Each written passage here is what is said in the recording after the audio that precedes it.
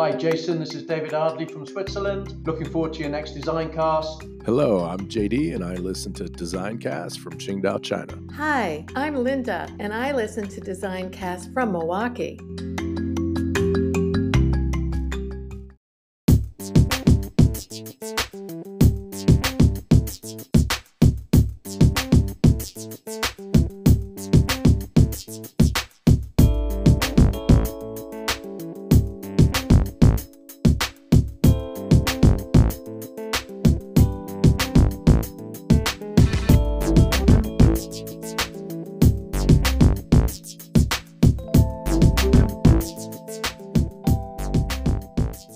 Hello and welcome to Designcast, a podcast where I interview a wide range of excellent guests in design and STEAM education to get their unique perspectives. My name is Jason Reagan and I use my 20 plus years of experience as a design educator to dig deep into complex issues. This podcast has one simple mission: to create a community of people around the world that are interested in design and STEAM education. Each episode, I chat with guests from all corners of the design world, from classroom teachers to authors and even to educational consultants. We discuss a wide range of topics that we feel are relevant today. I do want to ask you that if you're enjoying this podcast, please leave a review, rate, subscribe, share, or download from your favorite podcasting app. This helps the podcast get discovered by listeners that might not find it otherwise. Also, it helps me to continually define the direction of future guests and episodes.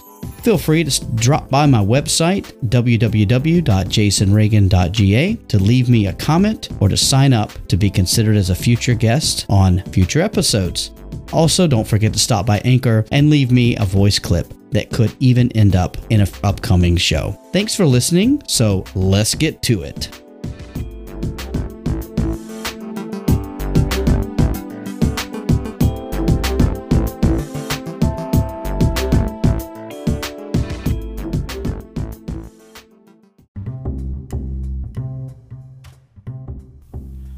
And welcome back to another edition of Designcast. I am so pleased that you're here spending your time with me. So I do appreciate that.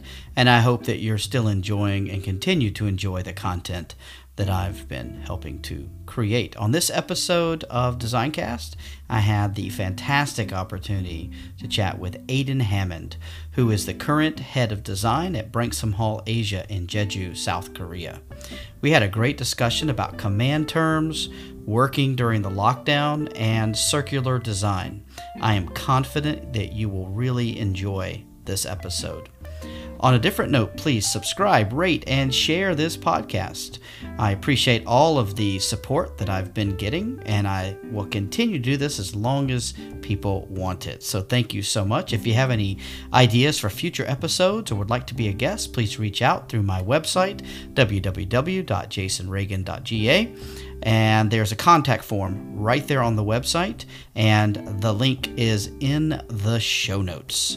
If typing isn't really your thing, you can leave me a voice message, which is just so much fun to get. So please feel free to leave me a voice message.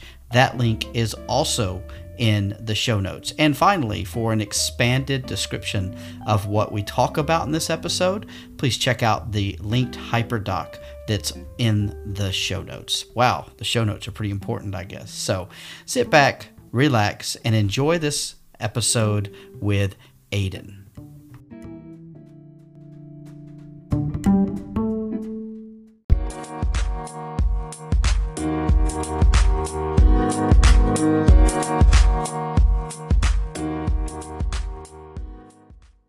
Hey guys, welcome back to another edition of Designcast, and I am just absolutely over the moon with having Aidan Hammond. So Aidan, can you introduce yourself and tell everybody a little bit about yourself and how you kind of got into teaching?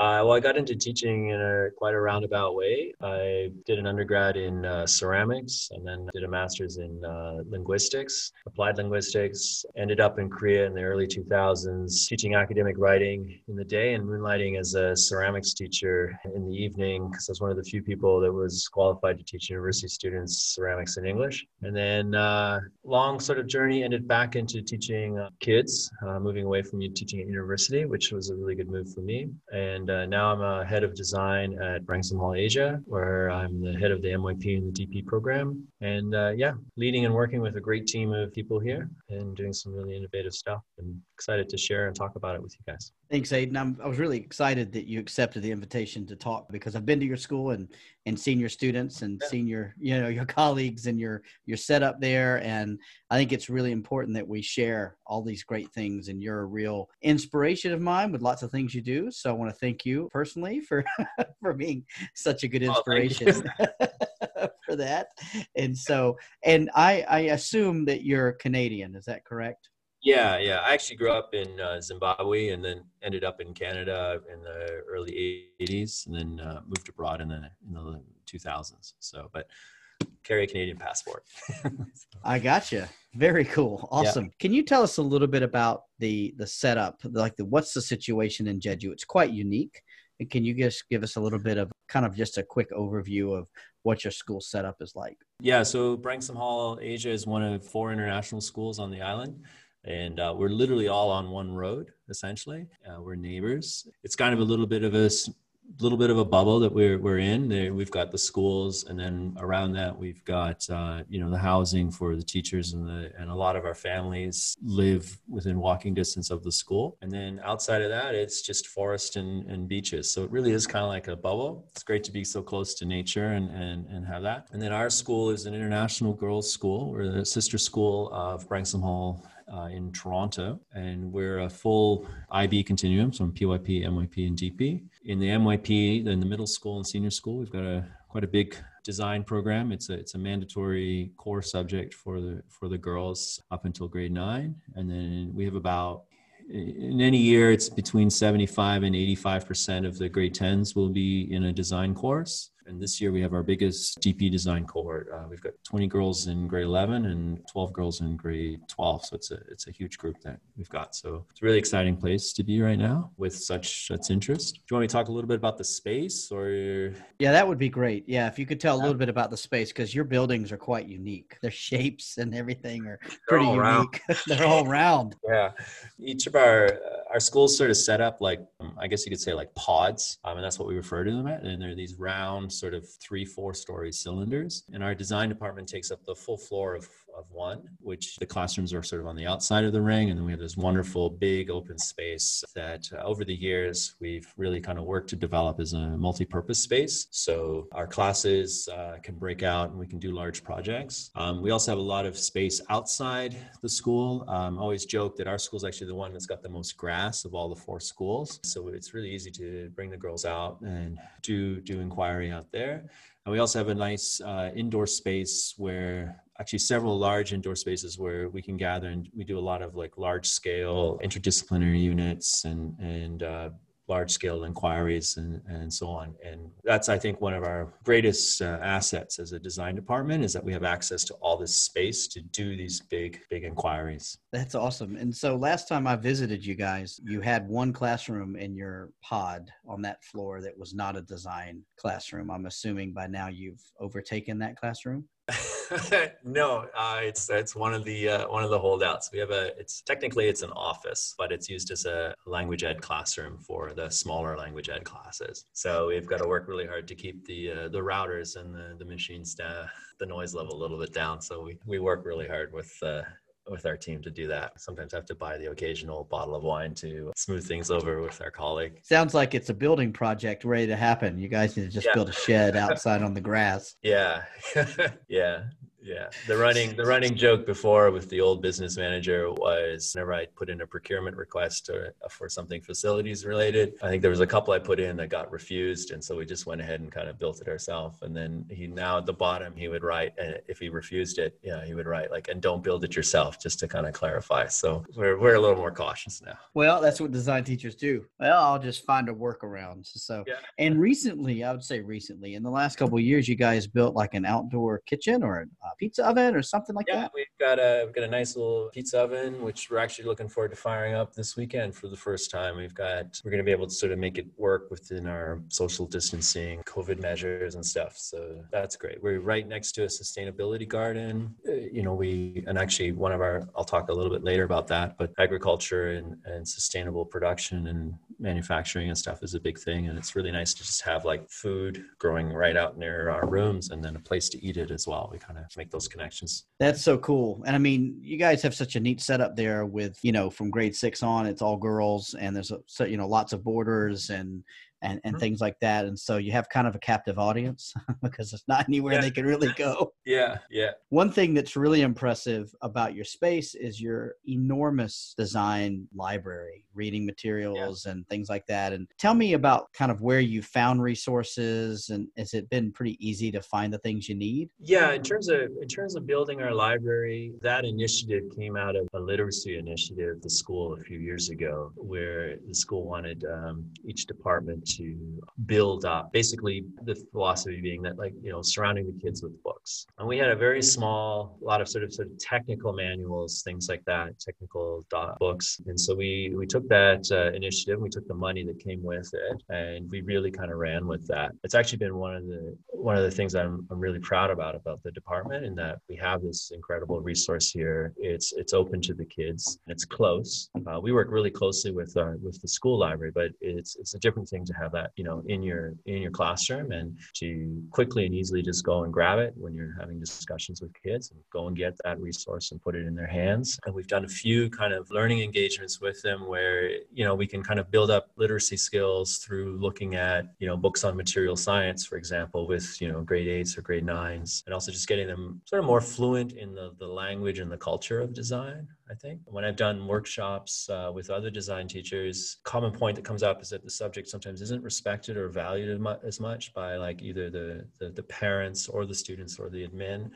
And I think, from an academic point of view, having like an academic focus and having books that sort of validate the subject and having those visible and around, I think goes a long way to sort of saying this is a subject that people take seriously. And that's certainly been something that parents and also students have remarked upon as well. Like they'll come in and not really think that there's connections between a product design and like chemistry and material science. They don't really see that, but they'll see it on the shelf or a resource we put in their hands, and that's sparking connections and stuff. So I have library envy every time I come and see your library.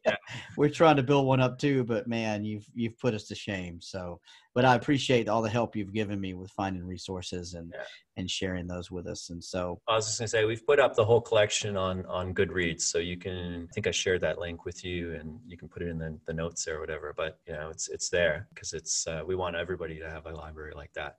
Absolutely. Yeah. I mean, it's fantastic. And what I was going to also ask about is, I know you guys do a lot with IDUs, and you have a really special one that you guys do where you involve your sister campus sometimes. Yeah. Is that right? Still, could you tell us about that one? Yeah, sure. So for those that aren't familiar with what an IDU is within IB MYP speak, it's essentially an interdisciplinary unit. So it's where teachers from usually 2, but in our case 3 subjects get together, and they plan a learning inquiry that draws upon knowledge from that, with the goal being, and this is the real challenge, is that it's not about just learning about the 3 things. In our case, it's science, design, and math, but it's about using those 3 disciplines to sort of synthesize and create something new. And that's really what we're trying to get with the girls, to take this wide variety of knowledge and come to a new understanding, I guess. So what we do in our case is our sister schools, their girls come over. Every year the number varies, but combined with our girls, we're usually between 150 and 180 kids. They get matched up into small teams. And then we do an inquiry that in the early years was really just focused on building a wind turbine. Jeju's really famous for its wind. So in the early years, that was about just, which team can build the turbine that produces the most electricity. And it's kind of evolved from there more into an inquiry into the efficacy of wind energy and whether governments and designers and engineers make these decisions.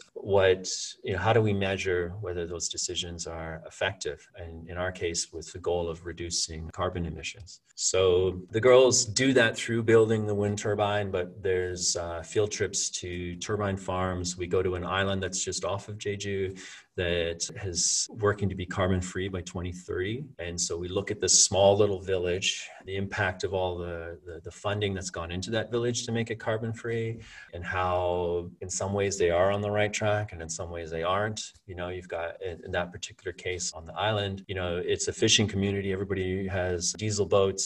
These fishermen don't get enough money to buy a boat that runs on batteries, and there's not enough electricity generated by the wind turbine to, charge the batteries. So we get the kids to understand that that's a really complex problem. It's not as simple as just sticking up a wind turbine and, patting yourself on the shoulder and saying, all right, we've done, let's go on to the next problem. The fun part, and the part I really love as a design teacher, is the actual designing of the turbines. I think about 4 years ago, we built a giant wind tunnel. It's about 5-6 meters long. It's powered by 4 gigantic fans. The biggest fans the school will let me buy. Every year for the first few years, I kept asking for more money to buy bigger fans. They had to sort of say, enough, those fans are big enough. But it's great. We have a test chamber that's a meter cubed, and so the kids can put in quite large turbines. And I think it's super, super accurate data because we've got just a consistent 4.8 meters per second wind speed. We've designed it so that, and this was a great inquiry to do with the kids, it's been designed so that there's like a nice laminar flow, which is like there's no turbulence in the air where the measurement and where the turbines is.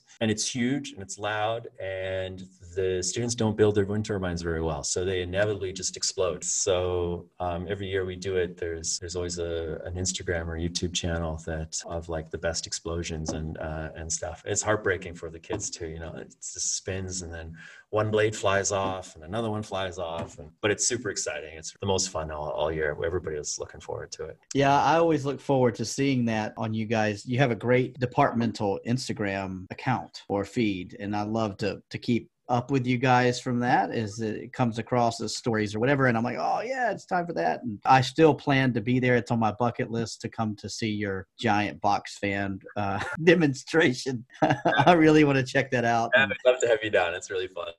For anyone listening, if you're not familiar with the geography, it's about 40 minutes to an hour, I guess. It's not that far. About an hour. Yeah. So it's a pretty easy, it's a domestic flight, just a quick little hopper. It's neat to go over and see what they're doing. So what have been some of the challenges? Jeju, I've found, is quite isolated geographically. Is that a challenge for you guys at all? Yeah, I think the geography is, we do a lot with the geography. I mean, in the case of the project I just mentioned, I mean, that's defined by the location. I think the biggest challenge, and especially now under the new world that we're living, is that isolation. The girls really struggle, for example, as design students, to find users outside of their community because the community is so tight. And, we've got the school, and then we have the families and the several small businesses around us. It's not like, I always use the analogy of like, a kid that's living in a bigger city, and they walk out of the front gates of the school, and they're going to encounter a whole different kind of range of problems by people they don't know or things they observe on the street. And that's just a richness in that kind of sense that maybe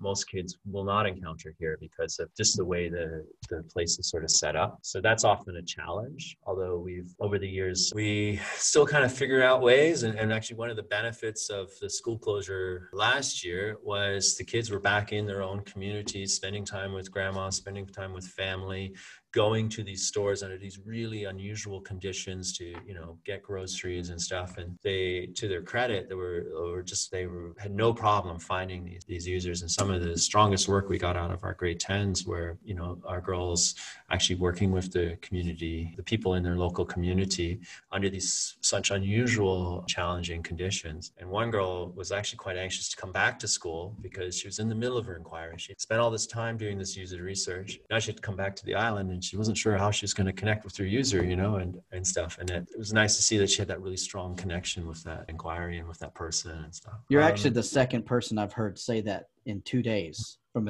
another school about how they were much more connected to the subject by not being at school. Sorry, I didn't mean to interrupt you, but yeah, it's crazy. Yeah. It's not something that we kind of expected to have. I actually thought there'd be a bigger challenge, but I was also credit to the kids too, right? Like they wanted to do their best in the subject, and they wanted to really actually make it authentic for themselves without us really having to push them too hard for that. They were able to do it. So that's really cool. And I want to ask you real quick too, because I really appreciate the work you've done with command terms for design. We've got some of your posters up. We make sure to give you credit, Aiden, I promise. But we have some of your posters up because your audience, I would say, is similar to our audience as far as language and whatnot. So can you tell me a little bit about your posters and stuff that you've made for your command terms? Sure. So I guess I'll go back a little bit and talk about maybe the impetus for that. So I'm a workshop leader, and one of the main complaints that I get from IB workshop leaders or IB workshop participants is MYP design is more about writing about design than it is about actually doing design. And the students also make the same complaint because they feel like it's like such a huge burden. With my background in EAL and stuff, I've always been kind of conscious of, when we ask a kid to write 200 words or 2 paragraphs in your second language. I mean, I can speak Korean. I really struggle with that. That's not a 5-minute task. That is a lot of work. And it's even more work if I'm trying to achieve in the higher mark bands and stuff. So that was always kind of in the back of our mind. And then we did something which I highly recommend every single design department do, which is sit down with your team and sit down with your rubric and go through the command terms and make sure everybody understands what they mean. Because even in our own team, and we were all experienced and we were all confident MYP educators, we had different understandings of what those words meant. And if we didn't have that common understanding, our students certainly wouldn't have that. And so we actually spent, in terms of collaborative planning time, I would say maybe 5 to 8 hours just as a team, just sitting down and just going through all the ones in the rubric. Doesn't sound really exciting, but they were really rewarding conversations, because what you end up talking about is like, why do we ask the kids to do this? Like when we ask them to describe or justify, what's the purpose of that? And then you go to the next step, which is like, well, what does that look like? And then we went to what would be the minimum expectations for a 7, because our challenge is that, and I just had 2 conversations today with students, is that they just write so much because they're hoping that in that process of writing that they'll hit all the points. They'll get everything that's supposed to be there. And so they're not really thinking as writers. It's just sort of the shotgun scatter approach of like, I'll just put everything in there. And I'm probably guessing many teachers have experienced that. Now our conversations are, and they're great with students, like, what's the difference between describe and justify? Because the student will come up to us now and say, I thought I justified here, but you've put me in this mark band of 5 and 6, which is just describe, but I don't understand. And then your discussion is less about the writing and more about like the act that you did, right? Like, well, where's your evidence for that? And how are you summarizing that evidence? And so our discussions are much better discussions, I think. We ended up translating them into Korean and Chinese, the terms, and they're visible in the room. We really work hard, even in our oral instruction to the kids, to really be explicit what we're asking them to do. So it just becomes a part of the language of design, I guess. We're just seeing huge paybacks in terms of the quality of the girls' writing. Also just, when it comes to assessment, if you've been really clear what a describe is and what a justify is, then that discussion of like, why am I in the 5-6 mark band and not the 7-8 mark band? It isn't about, did you mark my work right? But it's more about, what do I need to do to get to this level? And what kind of thinking are you expecting me to show, and things like that. And that's a much more rewarding conversation, I think, for everybody. I mean, I'd rather talk about that with a kid than try to justify, I'm 3-4 times your age. I don't want, justifying my decision. That's a much better kind of conversation to have with kids. Yeah, I've done that with other design departments in the past. And I will say, even among native English speakers, there's disagreement.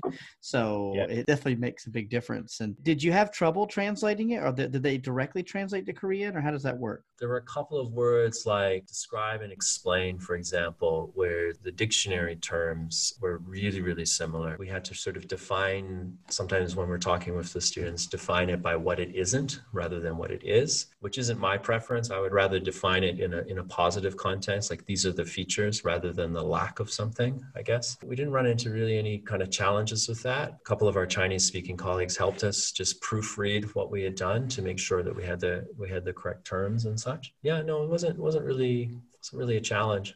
I think the biggest challenge of that whole process was just finding the time, sit down with your department, and just meaningfully go through it. That was the challenge. It was 5 to 8 hours, but that was over about 3 or 4 months where we just made it a priority in our department meetings to do that. But the conversations that came out of that process were hugely valuable. Like you got to see how other teachers saw these steps, also how they thought about assessment, and then together as a department, just like align our thinking and stuff. And that was, I think, much better than like just only looking at student work and going, would you give it a 7? Would you give it a 6? You know, that we've done that. But by far in the last few years, those conversations were the most valuable I think our department's ever had. It's fantastic. I think the way you guys have done that is really impressive. I know that we have a couple of colleagues in my own department who are Korean speakers, and they're very, very appreciative of having that there for them because it helped them describe it in English even better, for our students. And so I really appreciate you guys taking that time.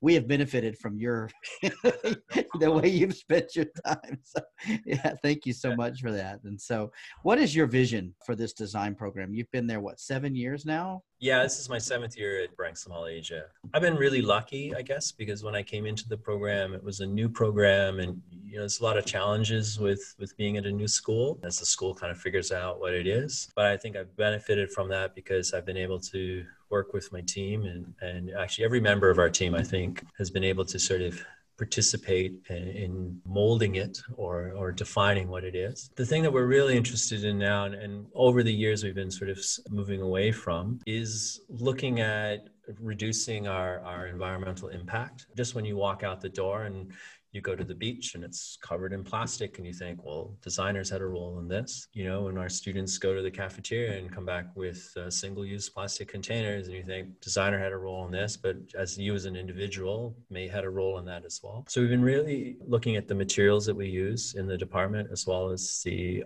technologies that we're exploring, just be as ethical and sustainable as we can. It's not easy. And I wouldn't say that we're a sustainable department, far from it. I think we've taken steps in that direction, and we could probably do that more quickly if we had more time to do that. But some of the things we are doing, like I guess I'll talk about our computer science grade 10 course. The physical computing aspect of that is actually like a micro greenhouse design. And so the students are doing coding and command and control systems within the context of trying to grow food. And that's a big passion project of my colleague, Michael Gao. That's kind of the direction that we want to go in, where we're looking at food and productivity, but the book, The Upcycle, they talk about the designing for abundance, right? It's where you're not just trying to cancel things out, but you're just trying to make things actually better and grow. Our kids don't really have to think too much about where the food comes from. It's certainly not a financial, or for most of them, it's not a daily concern, but where that food comes from and how it comes to us and what comes to us, I think, is a bigger issue that we can kind of engage with them. So we've got a burgeoning, growing kind of agricultural science bent to some of our design stuff, which we're really excited about, and looking at the intersection there of how technology and design can kind of make that really happen. And that's really led by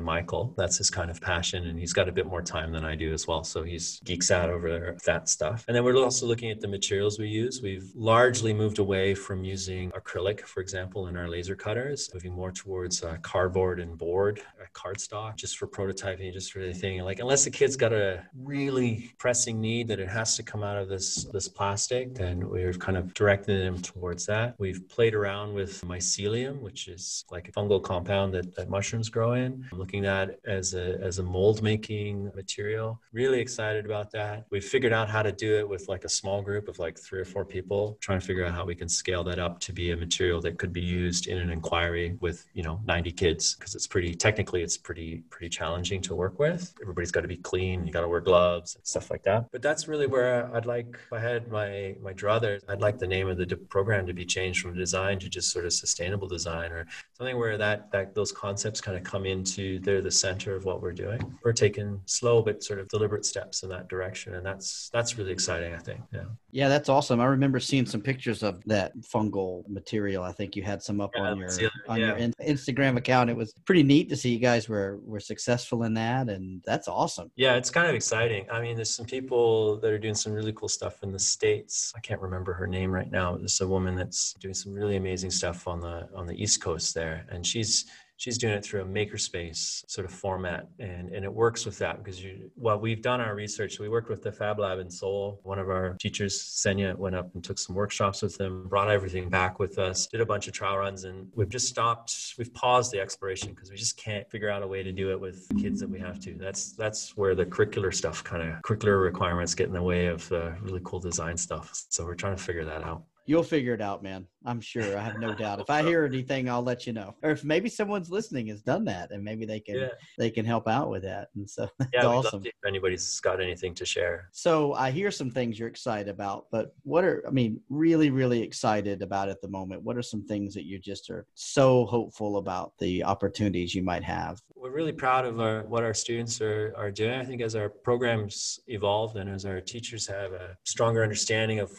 what we're teaching and we're more confident with what we're teaching. It's what's been really exciting is sort of stepping back and letting the kids kind of take charge with that. We've got a couple of kids that have gone on to take their stuff from grade 10 or DP courses and apply for and receive patents for those from the Korean government, the patent office. So you're seeing the kids kind of take ownership of their work and seeing that, this is, it doesn't just belong in my classroom. It's not an assignment that I've done, but this is, something that it's part of me.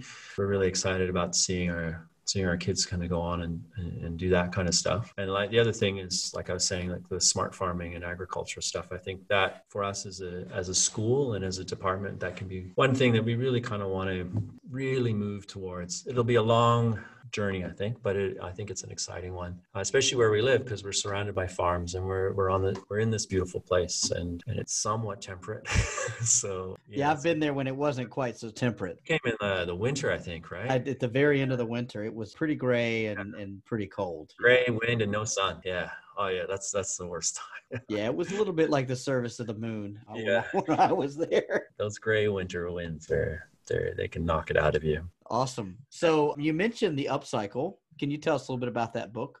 Oh yeah. So you guys, some of you might be familiar with the Cradle to Cradle book, and it was written by these two guys, William McDonough and Michael. How do you say it? Is it Bromgart. Yeah, Bromgart. And that's just looking at the idea of the first book, Cradle to Cradle, just looks at the idea of like things being produced, and it's a sort of like a circular economy kind of idea. And that was a really good book to sort of introduce the ideas to me. And then most of our team has also gotten into that book as well. And then a few years ago, we got into our library, the Upcycle, which I actually enjoy. I like this one more because it's written, I think, about a decade or so afterwards. It's a bit of a reflective, part of it is reflective in terms of like what were the concepts they were trying to get through. But it also, when they introduced the concept of Cradle to Cradle, was relatively new. Here they include a ton of examples of how that concept was then applied to all these different kind of contexts and situations. And I just found it really inspiring. And that's really what got me thinking about, well, what would be the upcycling that would happen in a design department, right? Like what within the system that, I mean, we produce kids and we produce designers and we produce those thinkers. What does that look like? And how can we do that in a sustainable way? And it's just been really inspiring, I guess, from that perspective. Our grade 12 girls, and actually this is something you guys might want to check out, is there's the Cradle to Cradle Institute, the C2C Institute. You can do a quick search for it. They have an online course and certification to be a C2C designer. It's free. Much of the course content in that online course aligns with the DP Design Technology topic 2, which is resources and sustainability, and topic 8, which is just sustainability. So I actually have the kids just do the course. They do the course first, and then we go back and look at the actual IB topics and make the connections there, because the course is done, I think, really well. The test is really easy. So everybody graduates, everybody gets their certificate, but the kids are quite chuffed that, they can go through this. For many of them, it's their first chance, and it's kind of a new concept, and they get the certification and stuff. And it's not just certification to be a designer, but one of our girls that was in the DP course, she wrote about that in her application letter to an economics program, just saying like, this is how you need to think as an economist. You need to think, what's the best way to solve these problems? And she referred to that course and actually talked about that course that she'd taken in design. And so I see that and I was like, yep, that's why you should be taking design. Like, you might go and make stuff, but if you go and make policy, it's going to have the same impact or even more impact. So yeah. That's awesome, man. I always get so inspired talking to you, Aiden. I know we can do this all day. So you've got a website. Can you tell us a little bit about that? The website's called Design and Inquiry. It's evolved into a big giant Google site. It's basically MYP and DP resources. At the beginning of my DP teaching, I really struggled to kind of find things, and I wasn't really connected too much with the DP design world, so I didn't know who was who or who to reach out to and stuff. And I had some resources that were left to me by the previous teacher, and I just started to kind of build from that. One of the big things that I'm really focused on right now is the case studies, because I want to try and support my DP girls for their exams, which are built around case studies. So I've been looking at the past papers, seeing how the questions are structured, and just trying to find case studies that teach the content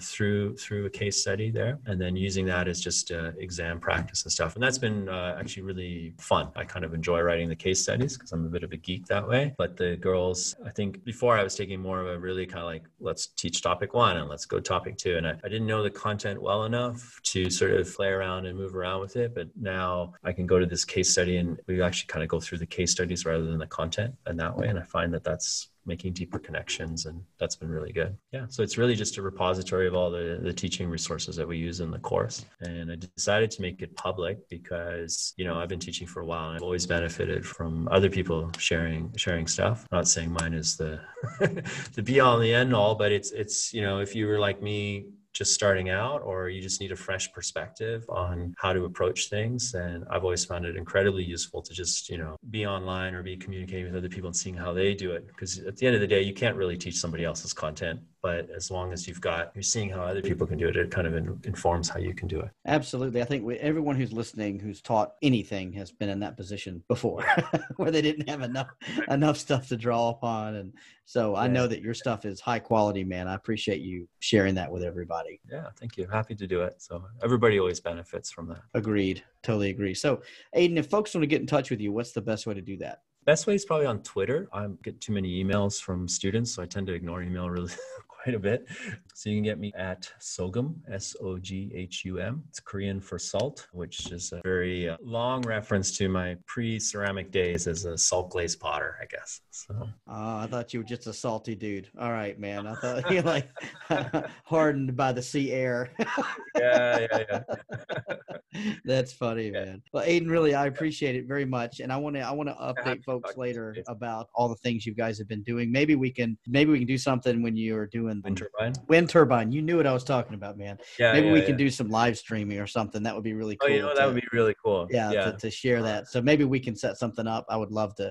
I'm sure everyone who's ever seen it is loved it and raved about it. So I'd love to do something with that sometime. So you guys do that in the spring. Is that about right? Oh, geez. All the dates have been thrown up in the air. I think we're looking at doing it in late February or March, but we're not. It's flexible. I'll keep in touch and maybe we can swing something. That would be pretty sweet. All right, cool. Yeah. Thank you so much, Aiden.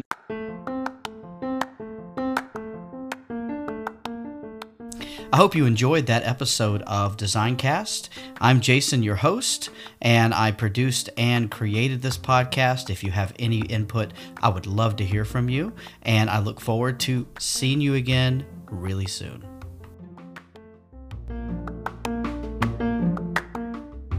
This podcast is a proud member of the Teach Better Podcast Network. Better today, better tomorrow, and the podcast to get you there. Explore more podcasts at www.teachbetterpodcastnetwork.com. We will see you on the next episode.